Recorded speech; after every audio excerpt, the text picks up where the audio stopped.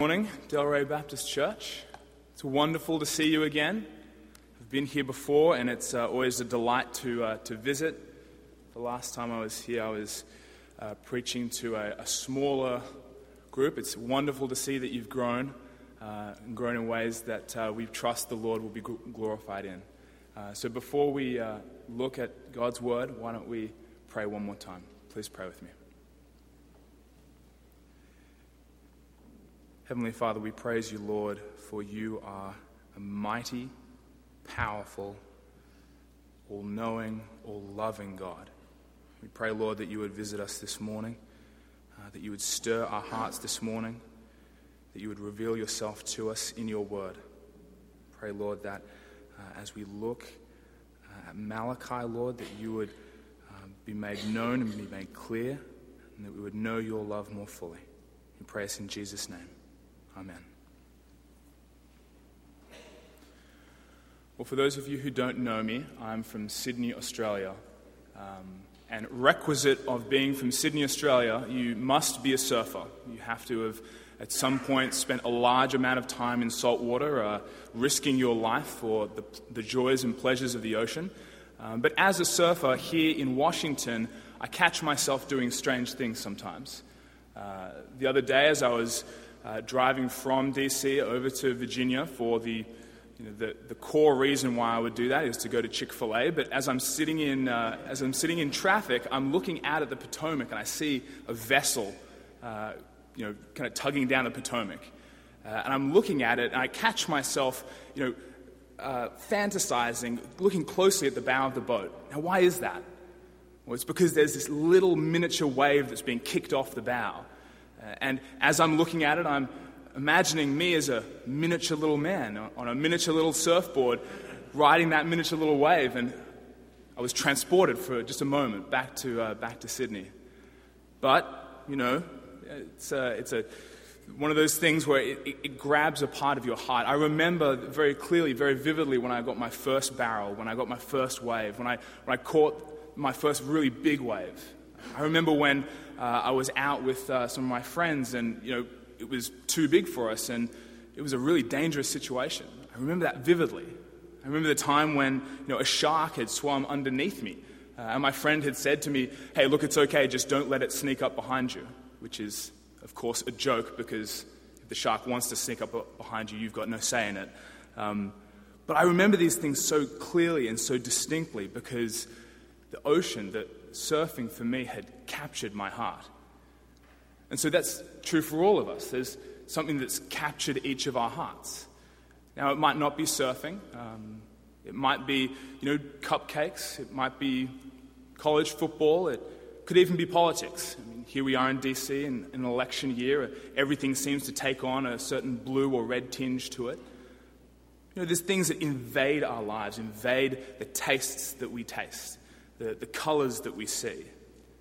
Well, like many surfers in Washington, I've gotten over my desire to surf every day. It's no longer deeply grounded in me that I need to be in the water. Perhaps that's the same for you. Maybe you've gone and tasted Georgetown cupcakes and seen that it was good and moved on. And certainly if you're a Hokies fan, you've probably forgotten about the Sugar Bowl loss last year. Maybe not. And then the election. It's next year, 12 months' time. It's probably not going to be monopolizing your time as much as it is right now. But if there is something that is capturing you, surely there's something that's more universal, more fundamental, more central to your core. Is it your spouse? Is it your kids? Is it your identity? Maybe your job? Well, what about God? Has God turned your life upside down? Has he assailed the very core of who you are? Or is he like Georgetown cupcakes, good but kind of forgettable? Well, the book of Malachi, which we're going to be looking at over the next 2 weeks, paints a picture of an enormous God, a mighty God, a God that grabs hold of the hearts of his people, displays to us a God who is loving and powerful and mighty. puts on display a radically world-shifting love of God for his people, and the warnings that come to those whose affections have drifted. So please, if you would, turning your Bibles to Malachi. If you're using a Bible in the pews, I believe that's on page 675. If you're using your own Bible, Malachi is the last book of the Old Testament, so if you can find Matthew, hang a left, and you'll be in Malachi. So as we come to this book, we gain something of the context from the very first verses. The very first verses say, an oracle, the word of the Lord to Israel through Malachi. Malachi is the vehicle. Yahweh, the God of the Old Testament as is known by his people, is the source, and Israel, the audience.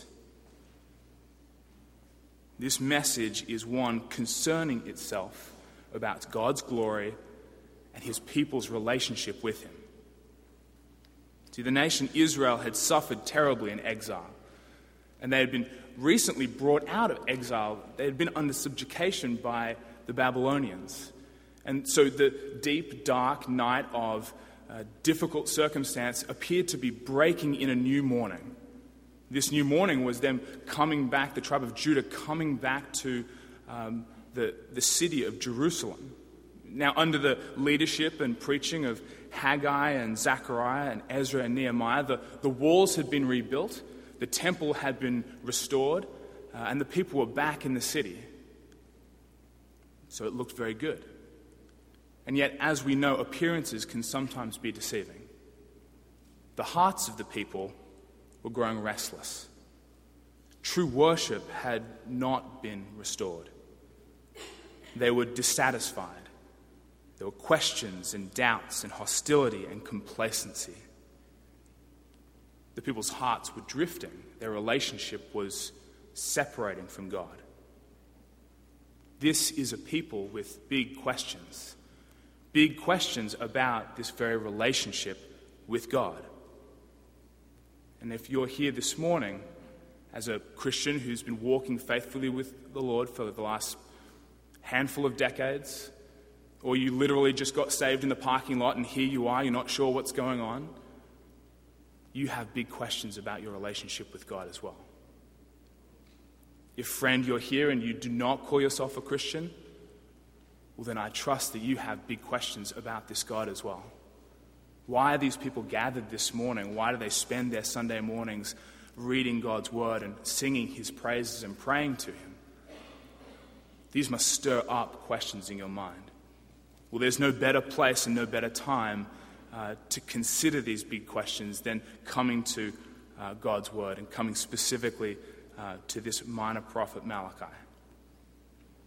And so what we will be doing over the next 2 weeks is thinking about big questions about God.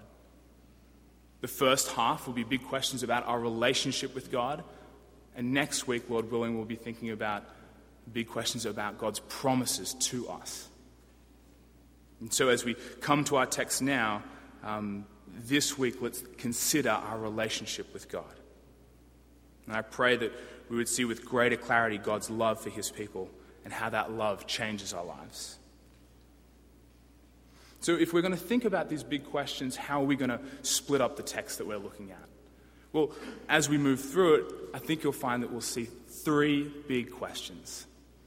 And the first, the foundational question, is, does God love us? Does God love us?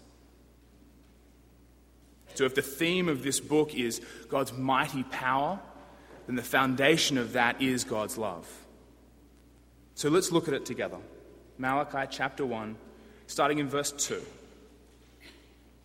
I have loved you, says the Lord. But you ask, how have you loved us? Was not Esau Jacob's brother? The Lord said. Yet I have loved Jacob, but Esau I have hated, and I have turned this mountain into a wasteland, and left his inheritance to the desert jackals. Edom may say, though we have been crushed, we will rebuild the ruins. But this is what the Lord Almighty says. They may build, but I will demolish. They will be called the wicked land, a people always under the wrath of the Lord. You will see it with your own eyes and say, great is the Lord, even beyond the borders of Israel. Well, we can see the pattern that will be repeated again and again in these questions. The pattern that Malachi uses for rhetorical force is God makes a statement. Then the people respond with a question. And from there, God gives them application. He reorients the people's concern away from themselves and towards God. And so we see this pattern clearly. Beginning in verse 2, God makes a statement, I have loved you. And the question in response is, how? This question is the question coming from a heart that is dissatisfied with their circumstances, uncertain of their position as God's people. They have been disaffected and disenfranchised and drifting away. How have you loved us? Because, Lord, right now life is hard. You know, you've brought us back to the city, but the foreign lands are surrounding us. These powers seem much greater than us, and we're small and suffering in drought and economic hardship. How have you loved us? Well, God's response sets the tone for the rest of the book. I have loved you, Israel, wicked and sinful people, concerned with your convenience and comfort, quick to forget and quick to desert, because I, the almighty, all-powerful God, have chosen to love you. You see there in verse 2. Was not Esau Jacob's brother, the Lord says? Yet I have loved Jacob, but Esau I have hated. Then as we see down in verse 4, Edom may say, though we have been crushed, we will rebuild the ruins. But this is what the Lord Almighty says. They may build, but I will demolish. We see a parallel here that God has chosen to love his people. And he has chosen to show his justice on Edom. You know, this is a breathtaking encouragement from the Lord that for his people there is no situation, no set of circumstances, indeed nothing that will separate them from the love of God. Paul encourages the Christians in Rome of the same thing, of the same promise. Neither death nor life, nor angels nor demons, neither the present nor future, nor any powers, neither height nor depth, nor anything else in all creation will be able to separate us from the love of God that is in Christ Jesus, our Lord. That is the encouragement that God has given to the people here. Malachi tells the readers that, in fact, you will see with your own eyes, and your response will be to say that God is great, great even beyond the nation of Israel. But what will we see? How will we see it? Because to us, nation Israel, in this time, Edom is great and powerful and strong. I just don't see it happening. Well, the promise is true. History speaks to this. Edom is about to be literally, physically wiped from the face of the earth. Nothing to remain. And yet, poor, weak, small nation Israel will be protected and cared for, and they will endure. God's love is vindicated through his actions. The question is answered. How have you loved us? Well, he's loved them by showing them through his actions. And when we consider how it is that God has loved us, we look to his actions. Christian, my brother and sister in Christ, have you considered and dwelt upon what it was that you did to earn God's love? Have you ever thought about that? Well, because the reality is that if God's love for you was dependent on your being faithful and your being kind and wise and helpful and productive and a good neighbor and a good employee, and God doesn't see any of these as attractive in you. In fact, the Bible says that even your most righteous works are like filthy rags to him. And so in a strange way, this is an encouragement to see that God's love for us is not dependent on us. It's not dependent on how well we memorize Scripture or how fervent we are in prayer or how loving and kind we are to everyone else. Though these are good things, God's love for us are not dependent on these things. God loves us and shows us that love because he chooses to act. How has he chosen to act? He's chosen to act by sending his Son, Jesus Christ, the Son of God, our only Savior. He sent him to die on our behalf. He sent him such that his justice and his mercy might be seen clearly. We see that in these words here, that I have loved you because I have chosen you. Edom has been the subject of God's justice and his wrath and his purity. And so we see that so clearly at the cross through Christ. So as we ask this big question, this big foundational question of, does God love us? Our answer is yes. And it is yes in Christ. We know this is true because Jesus came and he lived a perfect life. He lived a life that none of us could live. He lived a life fully tempted by all the things that we're tempted by, and yet did not sin. He didn't sin because he is God incarnate. He is the perfect man. He's came to this earth and lived this life of perfection, and yet not because he was guilty, but because of God's love for us, went to the cross. Went to the cross convicted as a criminal by the highest court in this land, and yet the failure of that highest court to see his innocence bears testimony to our sinfulness and our need for this Savior. And so this morning, as we look at this text and we ask this question, how has God loved us? The answer is before us in his action, as Christ went to the cross, poured out his life, bore the wrath for the punishment of sin that we deserve, drank that cup to the absolute end, so that there is no condemnation for us this morning, that we know life fully and eternally if we would repent of our sin and turn to Christ. And so, friend, if you're not a Christian, if you do not call yourself a follower of Jesus, then I wonder, do you see yourself in these words? Do you see yourself in the first 5 verses of our text this morning? Because the truth is that you are Esau. You are Edom. You are the one who will be receiving the full wrath and penalty for your sin.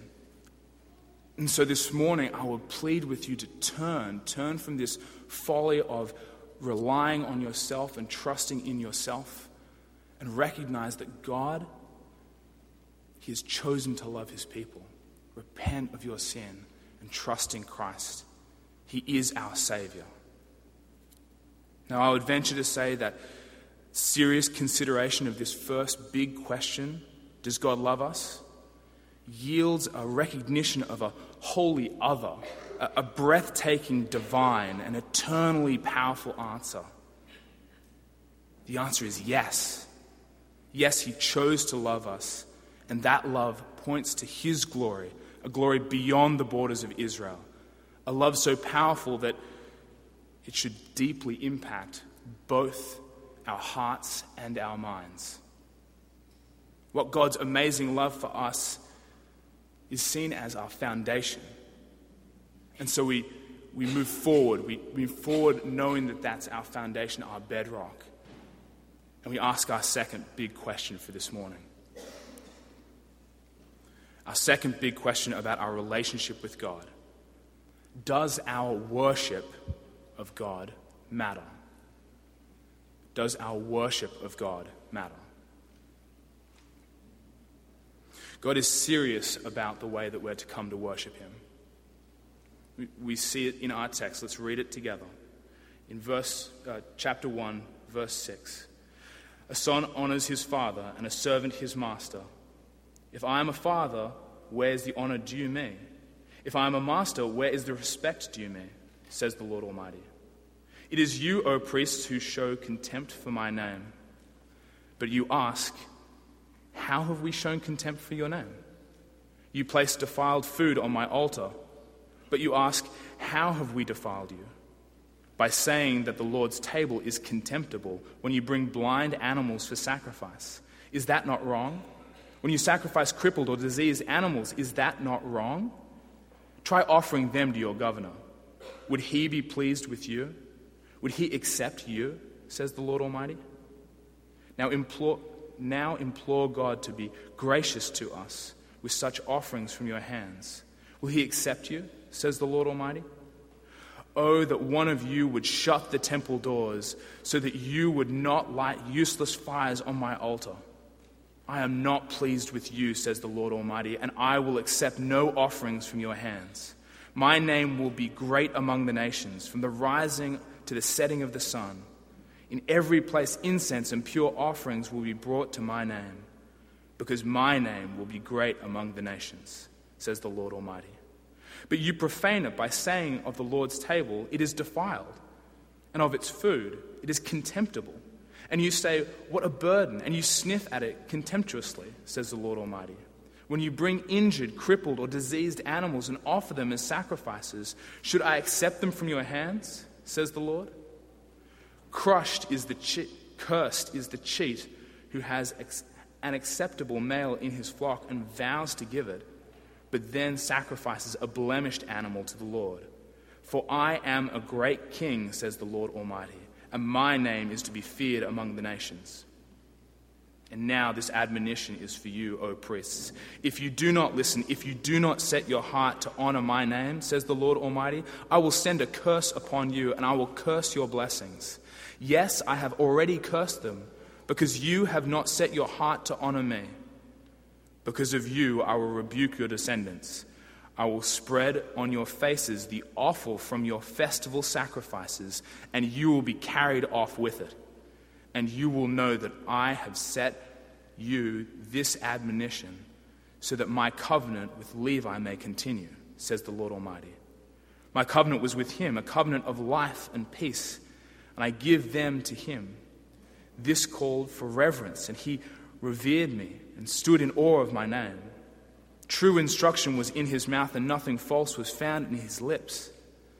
He walked with me in peace and uprightness, and turned many from sin.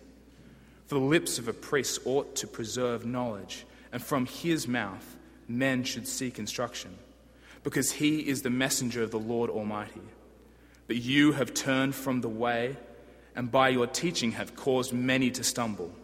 You have violated the covenant with Levi, says the Lord Almighty. So I have cursed you to be despised and humiliated before all the people, because you have not followed my ways, but have shown partiality in matters of the law. God is dead serious about the way that we're to worship him. The assertion that we see here is that the priests of Israel were showing contempt for God's name. And their question in response, how? We bring sacrifices, we know what we're supposed to do, and we're going through those motions, and how? Jerusalem has been restored, the temple is there, the people are coming, the sacrifices are being made. I just don't get it.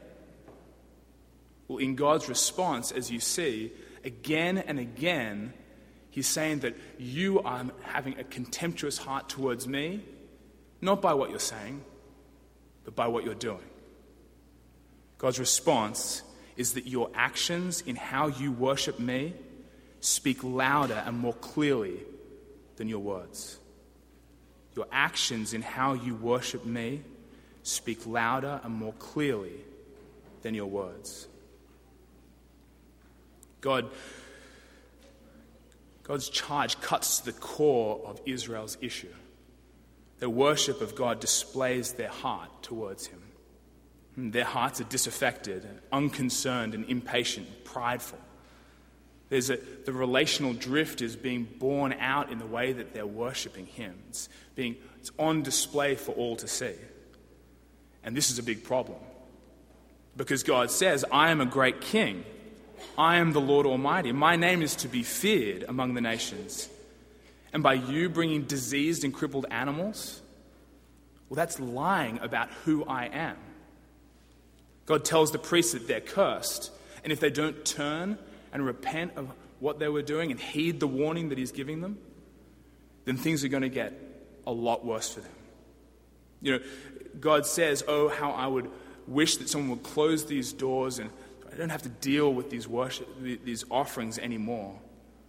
Well, we see that in history, 70 years, AD 70, we see Jerusalem destroyed and carried off by Rome. The temple is certainly closed. The words to the priests are horrific and chilling. The image is horrible. God would rather have these doors closed. He would rather have the priests carried off. He would rather have the excrement of their offerings smeared across their face. That they were to be despised and humiliated and cast out. These are the words of a God who is very serious about the way that his people worship him. And yet this is just a shadow of the eternal judgment that God will visit upon those who turn and rebel against him. These words are chilling to us as we read them. And yet in contrast, we read of Levi. Levi, who has honor for God's name, who has revered him, who has stood in awe of him. As we read in chapter 2, verse 5, he revered me and stood in awe of my name. True instruction was in his mouth, and nothing false was found on his lips. He walked with me in peace and uprightness and turned many from sin. And this is in direct contrast to what God is saying of the priests that are there leading the people, those who would be greatest concern for how the people were worshiping God. He says in verse 8, but you have turned from the way, and by your teaching have caused many to stumble. And Delray Baptist Church, pray that the men who stand in this pulpit would not cause many to stumble. As you consider calling a pastor, pray that the man that you call would not cause many to stumble. This is a terrible state of affairs. The warning is clear, the consequences very real, and the bottom line obvious. God cares how he is worshipped. And so the question that we must grapple with this morning is, have we shown contempt for God in the way that we've worshipped him? And we're not just talking about Sunday morning and whether or not you're wearing your best this morning and speaking nicely and kindly. We're talking about the way in which we worship God with our whole lives. For the issue here that God is drawing out for the people is that you may not be saying the wrong things, but your actions are speaking louder than your words. Are we presumptive as we come to worship God? Do we presume that he will visit upon us a convenience, a comfort that we desire? Or through the shaping and shifting of our changing circumstances, do we delight and worship God regardless of whether we're in the dark night of difficulty or the breaking morning of joy? You see, for the people here in Malachi that he's speaking to, for the nation Israel, they are coming out of that dark night as we described before, and they should be rejoicing. They should be most concerned with their worship and delight in God. And yet, in the blessing, in the comfort, they're drifting away. And so the warning for us is that we might cling to God closely and tightly and dearly in prayer and in his word as we go through difficulty. I'm sure we all know what that feels like. We need to be on guard for maintaining pure worship of God and a heart that delights in him as the morning does break, as the time of difficulty does pass. The danger is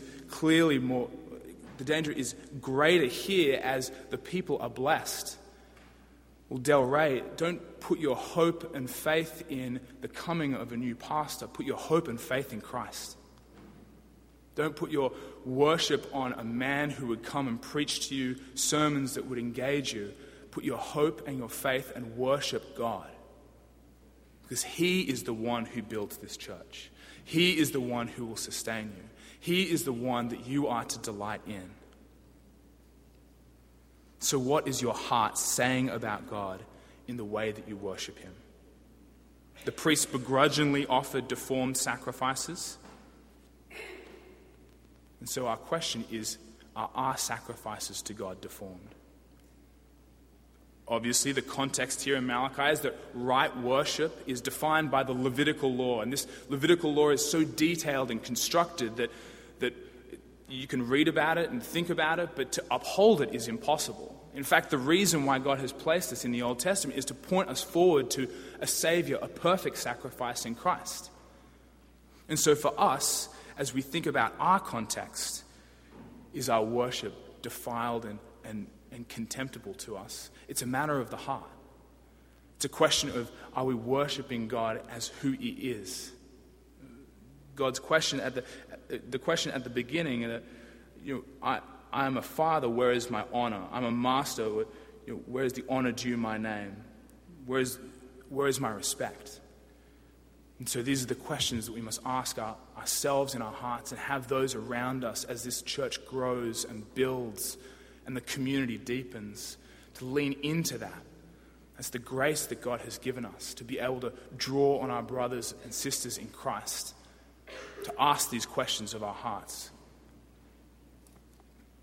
Well, as we gather as a church on Sunday morning, our worship is corporate. We're not just thinking about the individual, but we're thinking also of the corporate.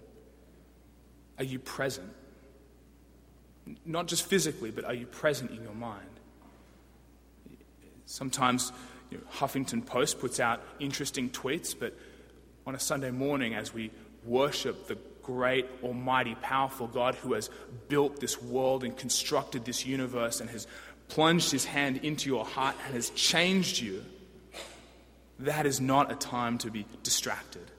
That is a time to be joined together with your brothers and sisters in reverence and awe, and amazingly blown away by this God who would love us. The reality is that God does love us and that he will capture our desires to worship him. And situations are going to change, and yes, there's going to be good and bad times. But our worship for him remains because his love remains for us. Our joy as Christians and our worship of God will always be centered on Christ.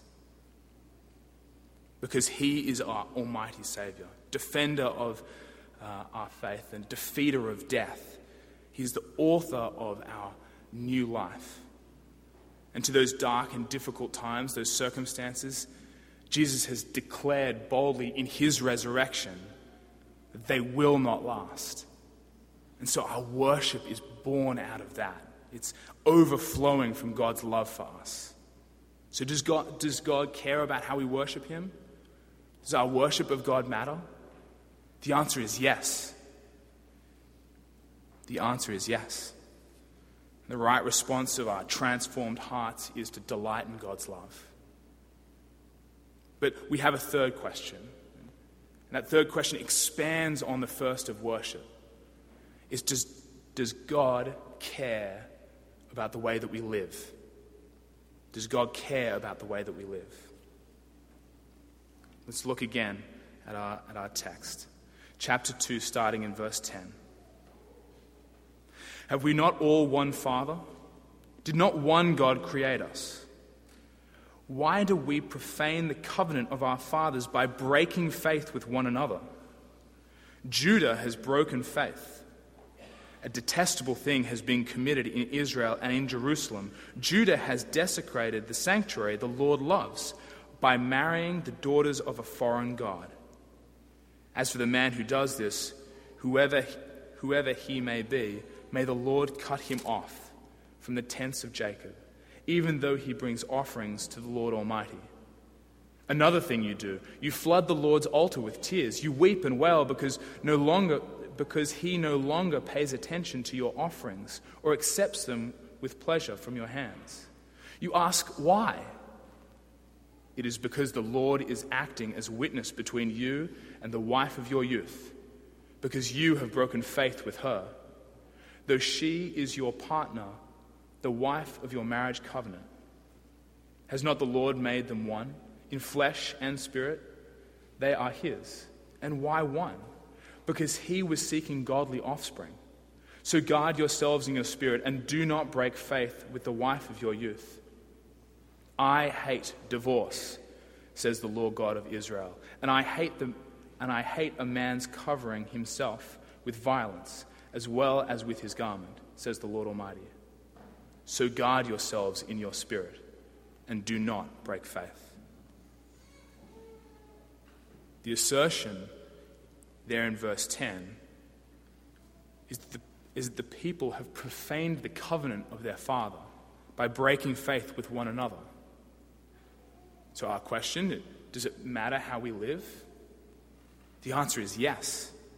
The issue here is unity or the lack thereof. But Malachi goes on, a further assertion. You weep and wail because he no longer pays attention to your offering or accepts them with pleasure from your hands. And so again, there's an assertion. The people's question is why? Why does God no longer accept our offerings? Why has he departed from us? Why has he forsaken us? Why? Because he is witness to the way in which you have broken faith with your wife of your youth. You have broken the most primal and foundational of all human covenants, the marriage covenant, and in doing so have broken faith with me, your God. The way in which you live matters to God. We see this throughout Scripture, how God has instituted marriage. Marriage is an image of who God is. And divorce, as we read here, is hated because it lies about God and it hurts us. We see marriage spoken of in Genesis 2 as God institutes it. We see it again here in Malachi. And then Jesus himself expands on it in Matthew 19, saying that it is God's institution. We see then Paul encouraging the church in Ephesus that this marriage bond, this marriage unity, is one that displays Christ's relationship with the church. And so this is a very serious and a very central issue to the people here, the people of Israel, as they have made this decision to break the union that they have made with the others in God's nation, Israel. They've made, again, another statement about who God is. This disunity is making a bold claim about who God is in his disunity. And so you see God's response. Quick and sure and decisive. God has made the husband and wife one in flesh and spirit. And yet the Israelites sought divorce so they could marry women of foreign gods. Not only does this lie about God, but this harms the people. This is not a good thing. This is not a freeing thing. Divorce is not the reset button that we can push to enjoy greater freedom. This is not progressive or socially beneficial. Turning away from God in unfaithfulness to their wives is terrible, destructive, idolatrous, and God hates it.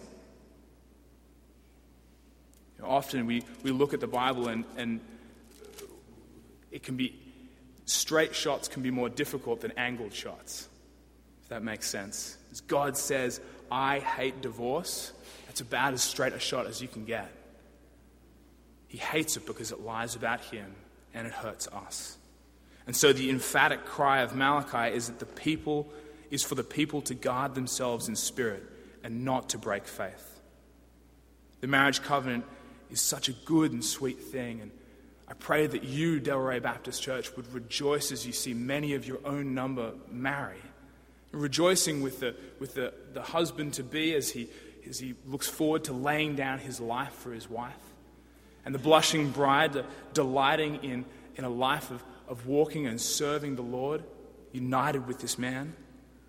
I pray that you would delight and rejoice in that, this good and right thing that proclaims the gospel, that proclaims God's love for us. Marriage covenant is a good and sweet thing. Points to God's glory, his mercy, his unity. We put our relationship as a church with God on display when we rejoice with each other as we enter into this marriage covenant. Our relationship with God is also on full display to the world when, as a church, we fight for faithfulness in marriage. As those who have joined together in this body of Christ, it is our responsibility to care for and to pray for and to bear the burdens of those who are struggling, and even struggling in marriage. Now, that's going to look different for different people, because obviously the deeper the relationship, the better you're able to speak into that. But the responsibility is still there. The relationship is still on display with God. We're to defend faith. We are to praise God in the way that we seek to maintain those marriage covenants. The reality of the situation, Del Rey, is that you are in a unique position right now. You're in a unique position to be able to go deep and to know each other well, to display the unity around the gospel with each other. Not every church has that opportunity to be able to know not only the people that you get along easily with, but also the people that you wouldn't normally cross paths with. And that declares the gospel. This unity declares who God is. So I would implore you, lean into that as you rejoice with those who are rejoicing and bear the burdens of those who are suffering. And so praise God for the unity that you know now, because I know that it hasn't always been that way in this church. It's been 12 years of difficulty, 12 years of fervent prayer from those who would unite with you. And so praise God that He has brought you out of that and brought you to a place where it appears as though blessing is coming. Blessing of the gospel going forth in this community. And so as we think about and conclude our first week thinking in Malachi, the foundation is God's love for us. Our worship of Him is very critical. He cares about it. And the way that we live together declares who God is. Malachi paints a picture of a mighty and powerful God who loves His people and cares deeply for His relationship with them. And our relationship with God finds its foundation in this love, this radical, world-shifting love that's expressed through His Son, Jesus Christ. So, knowing that God loves us, let's worship Him and bind together in this church in unity and faith. Let's pray.